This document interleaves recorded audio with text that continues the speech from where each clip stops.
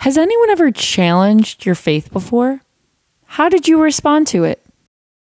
Hi, welcome to Truth Pop.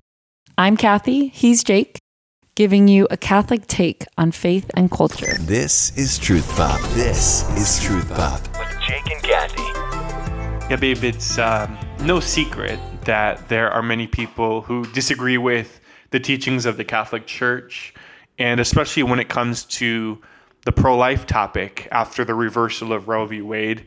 You've probably seen it in your own life. I've seen it in mine. So many people who are angry and rightly placing the blame on the Catholic Church because the Catholic faith was and is very instrumental in the pro-life movement. But anyway, there's been a lot of animus for sure. So the question that we're asking in this episode is, how do we respond to that animus? Do we just shove it under the rug, pretend that it's not there? Do we lash out? Do we stay quiet? Or do we respond in a different way? I'm going to talk about that in just a few minutes. I'm going to play you some audio from Chris Stefanick from the Chris Stefanick Show on Formed.org. And Chris Stefanik's going to talk about this. It seems like there's, on the other extreme, this idea that, like, as Catholics, no, we can't have any enemies. We can't label a person as our enemy. Chris is going to respond to that too. Let's get to the audio from Chris. This is from the Chris Stefanick Show. He did a recent monologue just talking about this, how we respond to our enemies with love, but also with something else. This is from the Chris Stefanick Show on Formed. You can subscribe to Formed.org. It's like a Catholic Netflix. Get all kinds of great content just like the Chris Stefanick Show. I encourage you to check it out, subscribe, and also share with your friends. But here's Chris now talking about how we need courage in the midst of the conversation. I got to call you to courage right now. Courage. Why? Because, guys, the gloves are off, and it's pretty clear around the abortion debate in our country that there are a lot of people who don't just disagree with you, who aren't open-hearted seekers, but have found something that they've landed on and have decided that they hate you. That they hate you. All right, I'll just read something I just saw on Twitter not long ago. So there was a building that serves pregnant women that was burned and vandalized this weekend. And by the way, this is kind of ironic because the same people who accuse pro-lifers of never helping women who have actually had babies, all you care about is women, the babies in the womb, you don't care about babies after they're born. These are the same people attacking the pregnancy centers that give away tens of thousands of diapers. Do you see the humor in this? There's really not a sincerity behind when they accuse you of not caring about children after they're born. And by the way, every pro-life organization I know does stuff for kids after they're born. In fact, the most active people caring for children who are born in crisis pregnancies are pro-lifers. All right, so check this out. There was a person commenting on this online who said more of these buildings burning down. May these people never know a moment of peace or safety until they rot in the ground. Guys, a welcome sign outside of your church is probably not going to work for that person because they can Google to find out things that you believe and they can't stand you. And sometimes, my approach to the world is first and foremost to presume that the person who's coming at me like that is just wounded and needs a cookie, needs a hug, needs that welcome banner. And that is a good thing to have that be your first default. Because that's frankly what I want. I want that to be the situation. The sad reality is that's not always a situation. This is from John 3:19. Sometimes, quote, people love darkness rather than light because their deeds are evil. Sometimes people just love the sin that they're in and therefore hate you because you come in the way. I think most of the martyrdoms throughout the church, most of the martyrdoms that happened in the early church, it wasn't because they had real legit philosophical differences with Christians and therefore I'm going to kill you. It's more on a gut level than that. If they're driven to violence, it's probably because in some way you're taking away their fun. Those early Christians, the lifestyle they preach, takes away the things that I like to do with my girlfriend or whatever it is. So therefore, I want to destroy you because you come in the way of the sin that I love. I hate the light because their deeds are evil. And if you live in the light, guys, they're going to hate you by default. And Jesus warned us that this would happen. John 15:18. If the world hates you, understand that it hated me first. We shouldn't be surprised. Jesus promised us that this would be the case. So, what do we do? One, I want to encourage you to own it. Own it. Guys, the anger that the world is focusing on you Catholics right now. I mean, why are they spray painting Catholic churches because of a Supreme Court event and how the Supreme Court's thinking of overturning Roe versus Wade? Why target us? Because they should target us. Because you know what? I'm to blame. You are to blame. The fact that we believe that God loves us so much that he died for us is the foundation of how we see the world. No. I'm not pushing for a theocracy. There's no one calling for compulsory Sunday Mass attendance. But public policies and laws that are formed by that worldview. And public policies and laws in a society formed and motivated by that worldview is incompatible, and despite all the calls for coexistence, cannot coexist with a society that's built primarily on worship of sexual liberation. And you know, the world sees that. The world sees that, they hate you for it, and they're calling you out. They're calling you out of your silence. They're calling you out of hiding behind this, everybody's welcome and everything's fine. And no. The world's looking at you saying, no, not everything's fine. And I know our worldviews don't mix, despite my bumper sticker saying coexist. So let's own it. Let's own that. Let's be proud of that because we have the best news in history in the gospel of Jesus Christ. What we have as a worldview and as a foundation for the society we're trying to build is better. It's better than a society that would literally throw children in the trash. 2, love your enemies. Love your enemies. Now, some people would say, Chris, we shouldn't call any person our enemies. There's only one enemy, it's the devil. Okay, I've actually preached that before, but recent events have me re-looking at this and saying, no, wait, actually, Jesus said love your enemies, which means that you have them. If you didn't have enemies that were people, he wasn't saying love demons. The difference with Christian life is not whether or not we have enemies. It's what we do with our enemies. What we do is love them. So love your enemies. Love your enemies, but don't stop preaching the truth to them.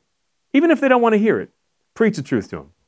No, I don't think you should have a right to destroy a living child inside of a womb, even if you really want that right. No, frankly, I don't need to debate you about why I think that. I don't, because if the end of your logical conclusion is, if where all your logical arguments land is the conclusion that it is therefore okay to dismember a human being, puncture the base of the skull, suck the brain out, collapse the skull, throw it in the trash. Sorry for being graphic. This is what happens, though. If that's the end of your argument, I don't have to get into the argument with you as if it's so complicated. And you just don't understand how multifaceted and complex this is. That's not complicated at all. I could stand at your conclusion and say, no, everything that led here, I could tell you is wrong. The culture war that others are waging has come to your doorstep. It's come to your kids' classrooms, and it's come to your churches. My parents went to church this weekend, and there's stuff spray painted on their door, 666, and my body, my choice, and all this stuff. It's come to you. So let's stop pretending. Amen? I'm not going to lie, that is one of my all-time favorite monologues I've ever heard in my life. Yeah, that was so good. Catholic evangelist Chris Stefanick on the Chris Stefanick Show. Again, just want to give you a quick plug for formed.org. So if you want to check it out, it's a great way to just learn more about the Catholic faith, share the Catholic faith with others. Also get some good entertainment. There's good Catholic movies, too, for the whole family. So formed.org, bringing you part of the Chris Stefanick Show. Let's pick up on that point about Chris discussing how to dialogue with people who disagree with us, especially when it comes to pro-choice people. I think he's right about that because just from personal experience, I think that one of the ways that we as pro-lifers can get sort of caught up in the traps of the pro-choice argument is by giving them just a little bit of room to argue that, well, for as long as we have poverty, abortion's okay. Abortion is murder, and if murder is wrong, it's always wrong. But see, the moral relativism kind of plays its game by saying, well, if a woman is poor, then maybe she has that right. Well, so I think we as pro-lifers need to just stop there and just like Chris said, call a spade a spade. Like, no, we're going to help the woman through that situation, help her out of poverty, but it doesn't mean that abortion's okay.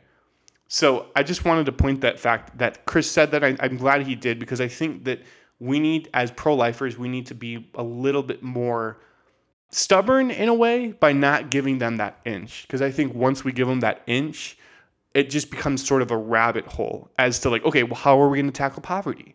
What are we going to do about it? And then we sort of miss out on the central argument of the fact that abortion is murder. Yeah, there's no more healthy dialogue anymore, or at least not a lot of healthy dialogue. Usually what happens is we end up arguing about two different things. Like you were saying, babe, like the pro-lifer, we usually argue about abortion, why it's wrong, that human life starts at conception. And then the pro-choice person will argue about, you know, the woman's right, why she has that right. And so they just completely go off on a different argument. So then if we're arguing two different things, that's never going to work. You're never going to change someone's mind, especially when it's a completely different argument. And again, we as pro-lifers, as Chris said in that audio, we would drop anything in the world to help a woman out of that difficult situation. But at the same time, I think we need to own the pro-life argument a little bit more. Like Chris mentioned, just own it. Don't apologize. Don't make excuses. Don't get wishy-washy. I notice sometimes I think the pro-life argument, the people who stand for pro-life ideas, it's easy to sort of get lost in the weeds and to sort of lose your stance because you start feeling bad, or maybe, I don't want to say that, but maybe in a way you get kind of sympathetic to the whole idea of like, well, maybe if a woman is really in a difficult situation, then it's okay. But like, there is moral objectivity. And if something is a sin, if something is wrong, it's always wrong. You know, the ends don't justify the means here. So I just want to put that out. And Trent Horn did a podcast about this not long ago. And he said that this is actually one of the biggest mistakes that a pro-lifer can make, is forgetting the main reason, the main point that we're trying to make, that abortion is wrong. And as soon as we start getting into the other areas, then, well, we've gone too far. So I'm going to leave that there. But I think one other thing, Kathy, to mention, and maybe you have some thoughts on this too. I'm really challenged by what Chris mentioned too about like standing strong and not backing down. And one thing that I've noticed myself doing sometimes is I think idealistically in my mind, like, well, of course, if push came to shove, if someone really pressed me about the Catholic faith, and of course I would stand up for it. But then there are so many like little small situations where I'm called to be the outlier, stand up for the faith in a small way, and I chicken out. Like I did this last weekend where I was with family and friends who all agree with me. Like we're all on the same page with everything, but we were playing a game, and one of the questions in the game sort of was sacrilegious, and I was afraid to say anything about it simply because of what they would say. And again, they agree with me on matters of the faith. And I'm just thinking that like, if we're not strong in the small areas of life when it comes to standing up for the faith, how are we going to be ready for the big battles that we'll face? Yeah, and I was actually just talking with my sister, and we were talking about how sometimes it's difficult to pray in front of people. You know, when we pray before meals to bless our food, sometimes it can be scary to make the sign of the cross. And I struggle with this. Like when I'm with a friend or I'm at work, you know, and there's people around, I'm afraid to make that sign of the cross to indicate that I am a Catholic. And, you know, if I can't even do that, how am I supposed to stand in bigger ways where I witness to the faith?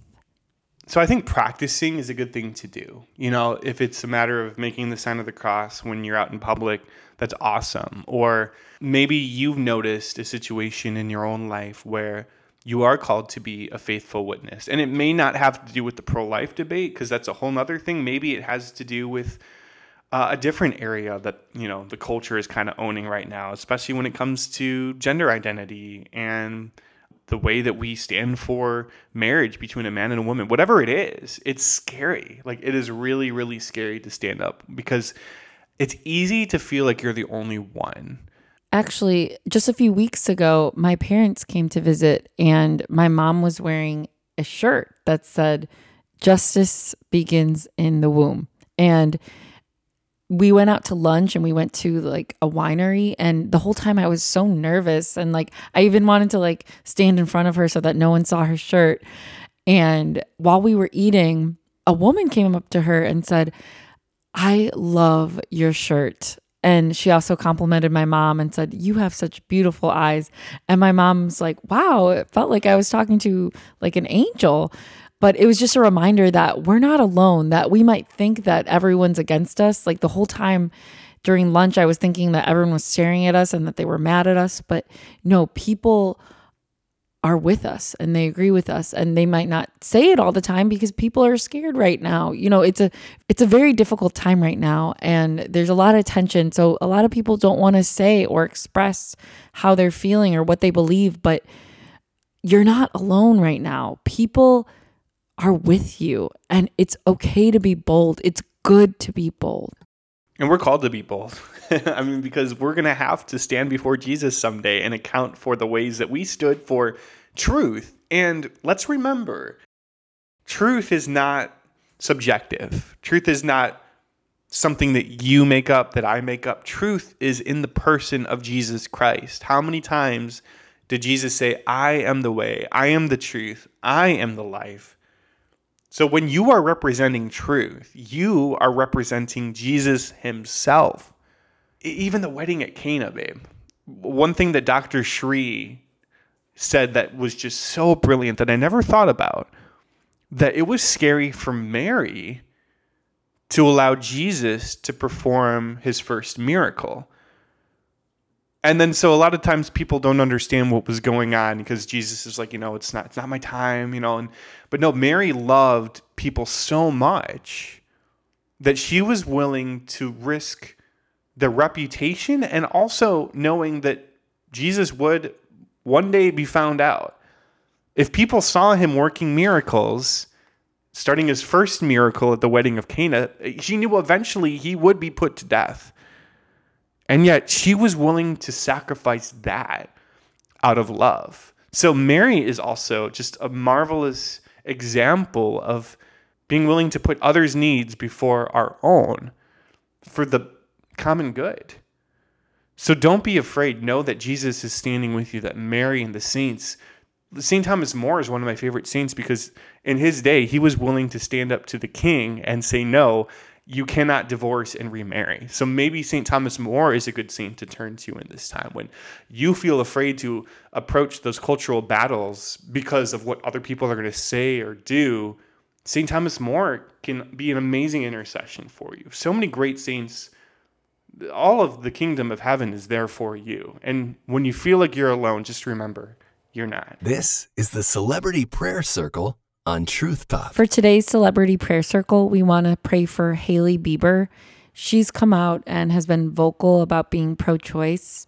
And I know in the past, Justin Bieber has come out in the past about being pro-life. So we pray that Hailey can have a conversion and that Justin stays strong in his conviction of being pro-life. In the name of the Father, and the Son, and the Holy Spirit, amen. Hail Mary, full of grace, the Lord is with thee. Blessed art thou among women, and blessed is the fruit of thy womb, Jesus. Holy Mary, Mother of God, pray for us sinners, now and at the hour of our death. Amen. In the name of the Father, and the Son, and the Holy Spirit, amen. Yeah, if you're new to the podcast, it's something that we like to do. We like to end the episode with a Celebrity Prayer Circle, and we just started praying for celebrities in Hollywood who have been very vocal about the pro-life, pro-choice issue, especially after overturning Roe. We thought, as angry as I get to see people so adamantly pro-abortion, best thing to do is just turn to prayer about it. And it's a good reminder for me. So thank you for doing that, babe. If you ever have a question, comment, anything you'd like to share with the show, with the podcast, you can always reach out. Our email address is truthpopproductions@gmail.com. We're pretty active on Facebook and Instagram as well. You will get great gospel reflections that Kathy has been doing every week. So be sure to follow us at Truth Pop. But we will talk again soon. God bless you, and thanks for listening.